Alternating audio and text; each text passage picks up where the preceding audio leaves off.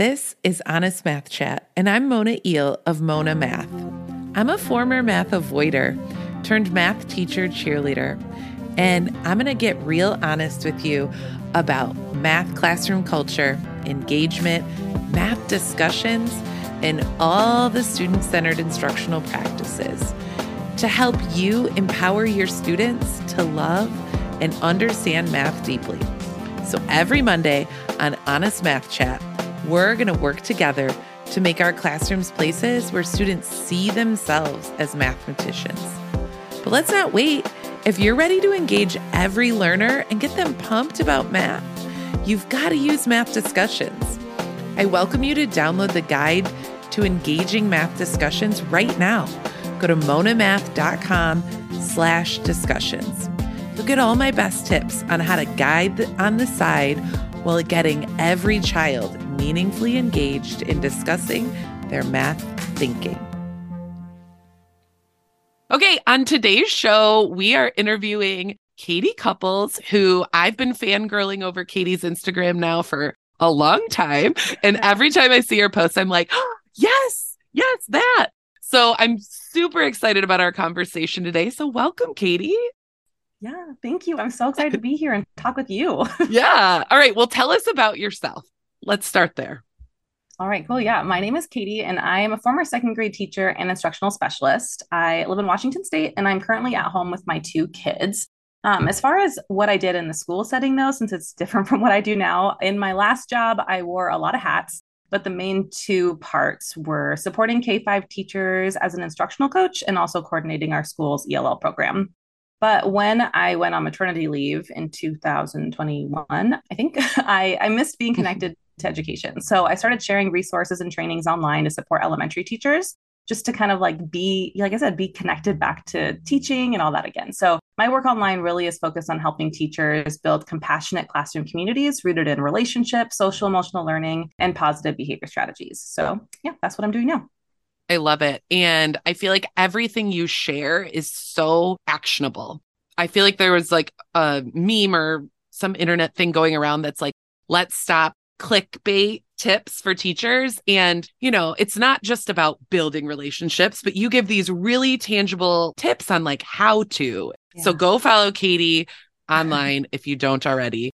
And Caitie is with a C. We were just talking about this. Yes, so make sure you go check the show notes so you can find Caitie and follow all of her really great tips. But today we're going to talk about the merge of math and SEL.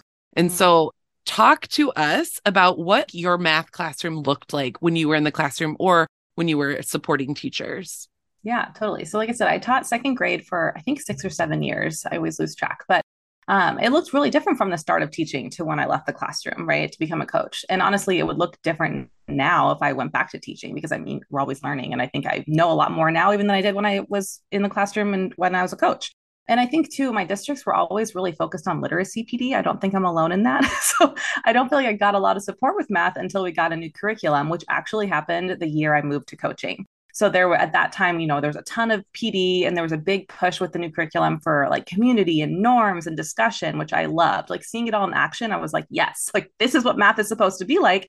And I wish that I had those tools when I was in the classroom teaching math myself, because community and SEL, all that stuff's like totally always been my jam. So like I was really working hard to focus on growth mindset and collaboration, all that good SEL stuff, like having kids grapple with those complex ideas, articulate their thinking, like persevere through tricky problems. We were having math talks and number talks, group work. But like I said, I know that if I went back now, I would do an even better job facilitating that math learning environment. And part of that is from learning from you too. It's just like all these things now being part of like this online world, it's opening me up beyond just like what the PD was in my district. And it's like, yes, this is the stuff that needs to be happening.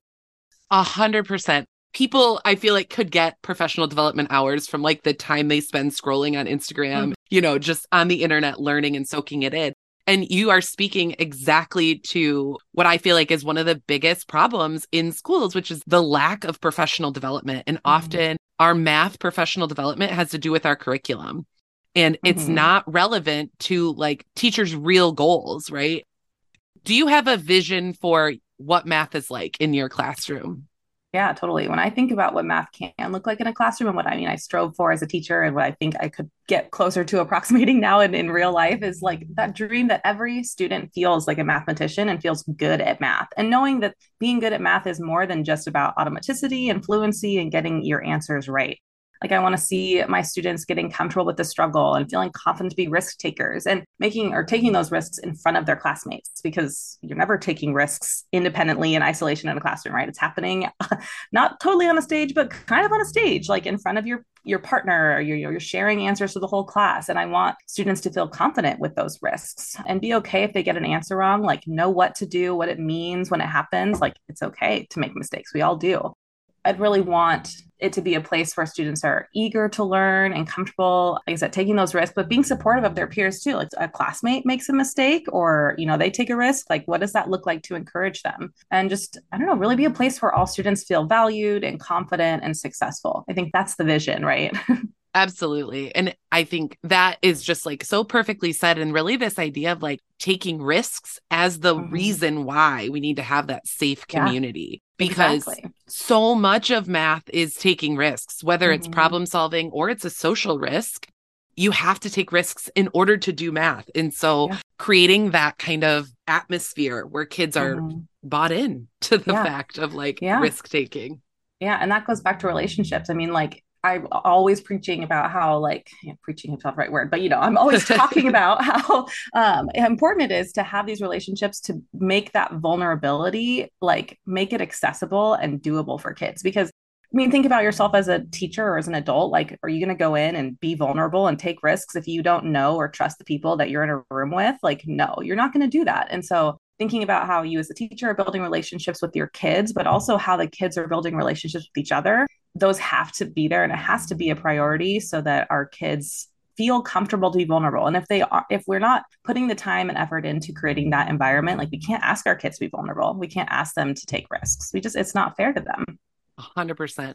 And that idea of like, you can build relationships during morning meeting or at recess and Mm-hmm. all and getting to know kids, but it really becomes valuable when it's within the content area. When I'm Yes. strategically thinking about what does my math relationship look like with this student, Mm-hmm. knowing Yeah. that student as a mathematician so that I Mm-hmm. can support them in developing their understanding because Mm-hmm. I know where they feel confident and where they don't.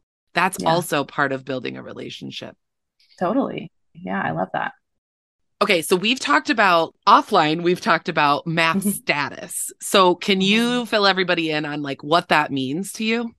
Yeah. So I didn't know about this term or I never heard it when I was in the classroom. I learned about it in a book called Smarter Together. And it's really, math status is what gets in the way of that vision, right? Of creating that true community of students who are really confident mathematicians. Like I said, I didn't know about it until I was a coach. And looking back, it's like, oh, yep, math status was totally at play in my classroom as a teacher. And I've seen it at play in many, many classrooms as a coach. So the definition they give in that book, Smarter Together, is that math status is an agreed upon social ranking where everyone would rather have and benefit from a higher ranking, which is kind of like a weird definition, but let me kind of just like dig into what that really means. So, if you've ever had like a handful of students who are really the only ones making real progress, or you have students, only some of them who really want to share answers out, or other ones who don't want to share because they're afraid of being wrong, or, the same students are always the ones raising their hand and confidently giving the responses to the teacher, you probably have some math status at play in your classroom. And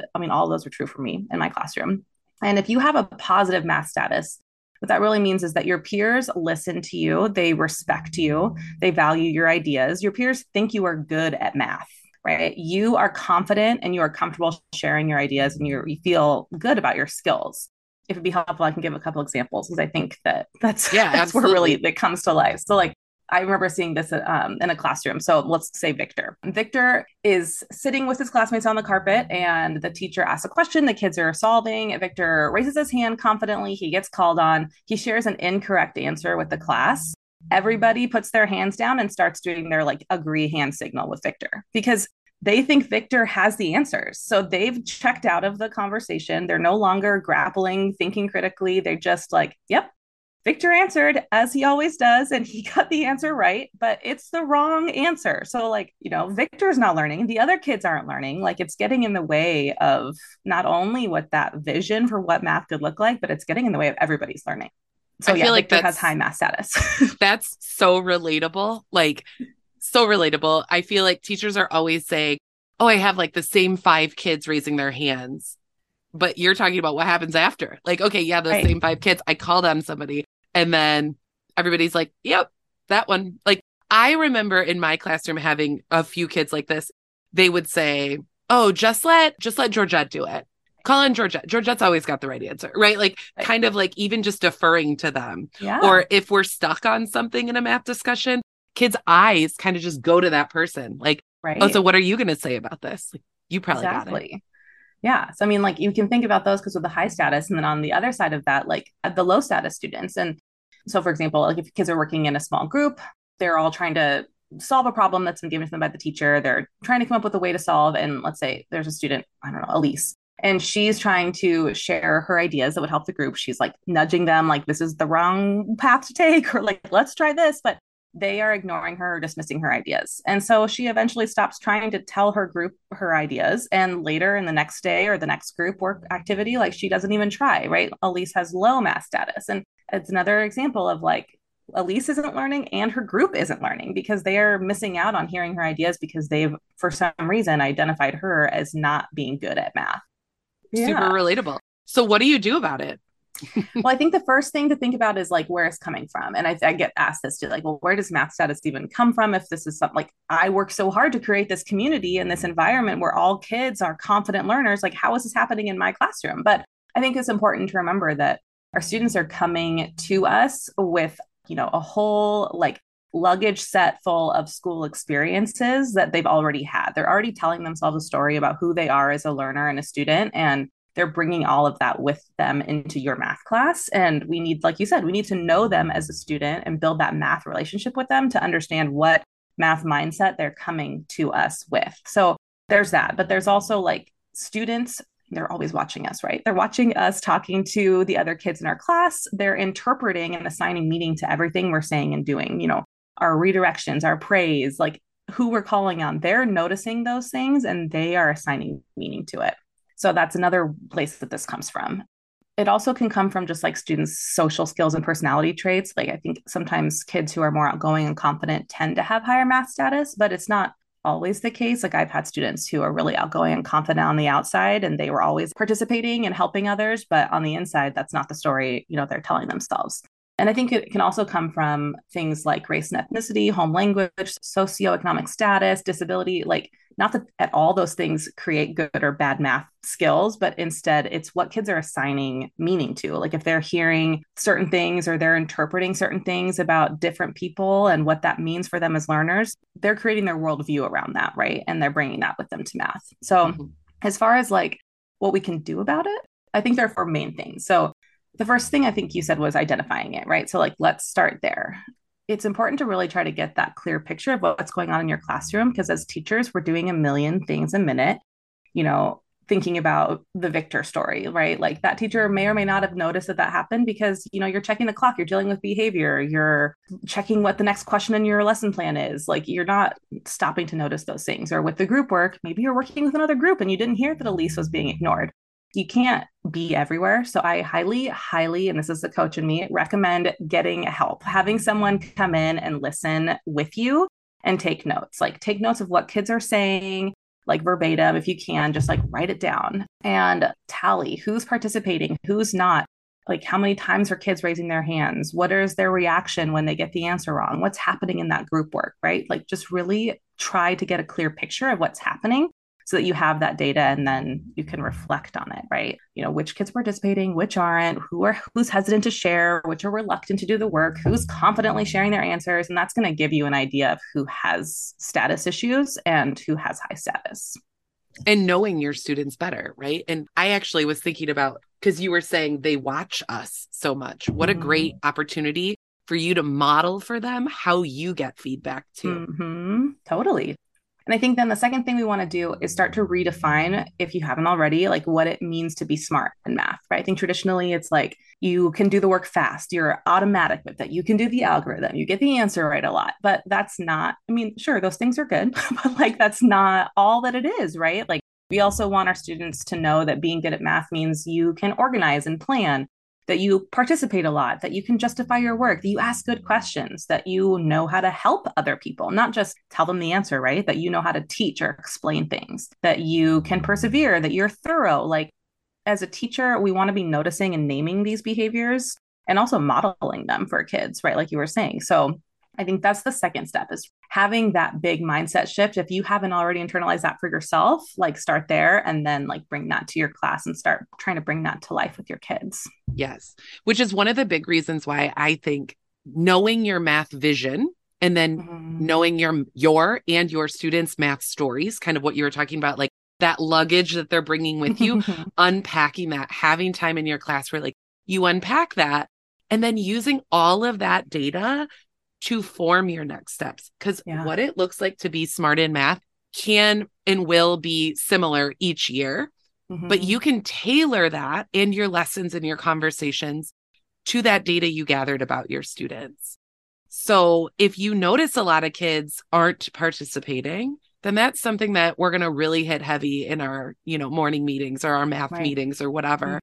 And I think that that's just so smart of like getting all this data first and then making those informed decisions. Yeah, totally. Because you don't know what you don't know, and sometimes you just don't know because you can't see it because you're busy. Like it's just let's get the data, and then like you said, start to work from there. And I think it's like the mindset. I think that's kind of step 3 is just like bringing that mindset shift to life with your as the teacher, your language and your actions. Like thinking what shifts can I make as the teacher, like whether it's my language or how I'm interacting and what I'm praising or how I'm praising, right? And then extending that to your students. Like you said, knowing their story, knowing their mindset to help them to shift so that we can elevate those low math status students. We want everyone to have high status, right? That's what we want, everyone to have what we're defining as that high status. And so thinking then how you can facilitate that.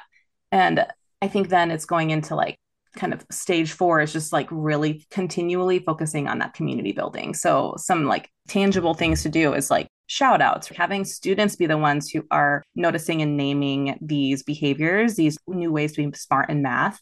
And a simple way to do that too. I always like using the Scout strategy, which is from GLAD, where students are chosen randomly to get to both participate in the lesson and listen and learn, but then they're also getting the opportunity to recognize or nominate someone at the end of the lesson or an activity because they were following the norms or they were showing, whatever SEL skill you're working on or focusing on that week.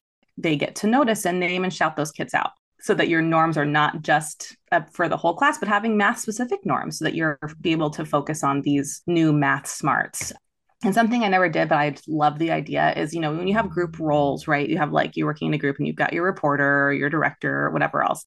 If you could also have like an encourager in your group role, and that person's whole job is to like encourage their classmates and bring people in and compliment and make sure that everybody feels like they are doing a good job and helping to remind them of how they're doing a good job. I think that'd be really cool. I love that. I'm using that. That's on my lesson plans for next week. I love that so much. One of the things that I've always done is like at the beginning of the year, when you're trying to teach everybody how to actively listen again. And so I'll always say, all right, I want you to find our best active listener during our math discussion. Or you're watching out for that best active listener, but extending that to say, I want you to watch for like whoever perseveres the best or something like in math today. I talk about norms all the time to the point where I think people are going to be like, stop talking about norms, but it's literally everything. Yeah, it is. When you can look back or look up to the wall and be like, hey, remember, this is a slow math zone here. That's our norm. It's normal to be slow in here. It's actually expected. And so I just think that you can solve so many problems when you have that common language around your norms. Totally. I mean, it goes back to the culture that you're trying to create. And I think there's a quote for like a definition of what quote is. I think it's from Seth Godin. And he says that culture, and I think he's talking about like workplaces mostly, but like, I think it totally applies to classrooms, that culture is like being able to say that people like us do things like this. We are the people. And like, that's kind of that collective community feel. And we do things like this. It's just like how we do things in this classroom. And I love that. Yeah. And when you were talking about teacher moves, like when you commit to just being like, math's the best time of the day, like even if you don't yet believe it, because a lot of people that teach elementary school don't yet love math. It's not yet their favorite time of day. I experimented with this last year because I was new at a school. And so the kids didn't really know that I was all in on math. And I just started saying to them, all right, we're going in from recess to the best time of day. Let's go. Math's the best time of the day. And then like 2 weeks later, everyone was like, yeah, math, best time of the day. And I was like, oh my gosh, it works, right? Like Totally. when you just shift your mindset or your language, this is us and this is what we do, right? Like, I love it. Yeah, I would do the same thing like with if it was, a day we were taking a test or whatever. It was like, yes, it's the day. Today's the day. Everybody cheer. And they'd be like, why? I'm like, it's the day we get to do our assessment. You've been waiting for this. It's your chance to show us what you've learned, everything you know. What an opportunity for you. And they're like, okay. And like they do, they start to internalize it. Like at first I think you're a little bit wild and like what's going on, but then they're like, yeah, this is an opportunity. And just when we have that chance to reframe for them, it makes a big difference. Absolutely. And that is what building a community is when you decide on what we're all about, and then you incorporate that into your language and the moves you make, right? I want to talk about math status in one other way, which is a student of mine from last year who had really high math status, but people didn't know because he had behavior problems and he had struggled in reading. And so he had kind of assigned himself, that story he was telling himself is that he wasn't good at school. And as I got to know him, I noticed right away, like brilliant math brain. And a lot of what I was doing with him was trying to boost his math status so that he could have more confidence. And it was really interesting because by the end of the year, kids were looking to him, right, with his high math status, but it trickled down into everything else. So he was a more confident reader because people were noticing him. They were looking to him for something. So it gave him this confidence that he could then spread across to his whole day, his whole approach to school. So I feel like we've shared some examples of math status and having a hierarchy as being maybe a negative thing. But when students see themselves and they start to build that identity as I am a mathematician, I am good at this, that can really be powerful in transforming math identity and just identity as a learner. Yeah. And like think about how that'll affect that student's whole educational career, right? When they start to adopt that their mindset that way, and how that will trickle into every experience they have when they leave the classroom. Hopefully, it continues in that way. But just thinking about the effect that can have is just kind of mind blowing. Right. And even that kid's mom was like, this is the best year ever. Like he has had the best year. And I'm like, he did it all, right? This is all him, because it all was just me seeing, oh, he can do this. Right. So if he can do this, he can do that, and he can do that. And he started to see that. And the other kids started to see it too. And I think that's the power. So really just being mindful of what the status is and how you can make it work for you in a positive way. Totally. Yeah, absolutely. I love that. What does social emotional learning look like in math? I feel like we've been kind of talking around it, but like, let's just explicitly say what you kind of think that looks like. Yeah, I mean, you kind of mentioned this earlier, but it's literally like it's in everywhere. It's in everything we do. And I think if we think about, the CASEL 5 core competencies, which are self-awareness, self-management, social awareness, which is like empathy, relationship skills, and responsible decision-making. I mean, it's pretty clear, like it's embedded in all the work we're doing with our students all day long. And I mean, and just some examples as far as like math goes, think about like self-management. So like practicing focusing your attention, managing stress and anxiety. Like if a student is worried about a test or whatever else, or even just about doing the work, working towards goals, like all of those are SEL things. For social awareness, like how a student, like what their role is and how they contribute to the classroom community or the classroom culture, like respecting their classmates and their teacher, and like just really digging into like, what does that really look like and sound like and feel like? Empathy and perspective taking, like that's all SEL stuff. And just even relationship skills, like communicating, collaborating, seeking and offering help, like those are all SEL skills. It's all of the other things that contribute to your success as a mathematician, like your perseverance, your risk taking, your relationships, your positive attitude, like it's all of that stuff. So it's like we got to do it. Yeah. it's 100% the teaching. Like I feel that way strongly. If kids can learn to add, subtract, multiply, and divide, cool. But a computer and a calculator can do that. But if they learn the SEL stuff as well as the math, then they will be truly mathematicians. Yeah, totally. It's the most important thing. Right.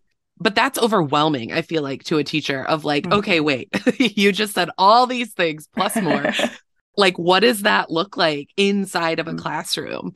How do you merge the SEL and the math or any of the teaching, really?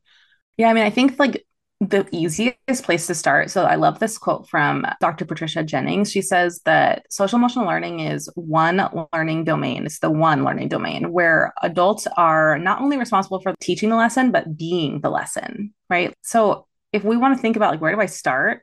Start with yourself, right? Start with modeling the skills we want our students to learn. Like show them what self-regulation looks like. Show them what a growth mindset looks like. Show them what kindness and empathy and compassion looks like, and like what they look like in action, right? Like model these things for our kids just in the everyday things that you're doing. And it's like a simple answer. It's not easy, right? Like it's not, it's actually really tough. And we're going to make mistakes when we do it. But like, honestly, like when we do make mistakes, we just model how to make it right too. Like it's all of that. So I feel like it's a simple answer, but it's not an easy answer. But I think that's the place to start. If you're like, what do I do? Start there. Start with you. 100%. Don't think that kids are just going to like pick up on it. Be explicit in like thinking aloud. Right now, I'm confused and that feels bad for me. And I want to kind of like give up and crinkle up my paper. But I know I got to work through this. So I'm going to take a couple deep breaths and look out the window for a second. Thinking aloud for kids really then makes that modeling intentional. Yeah. And I think the next step there, if you want to go like, okay, so I did me and I'm modeling, I'm thinking I'm like, you know, doing the metacognition stuff. Like, what do I do next?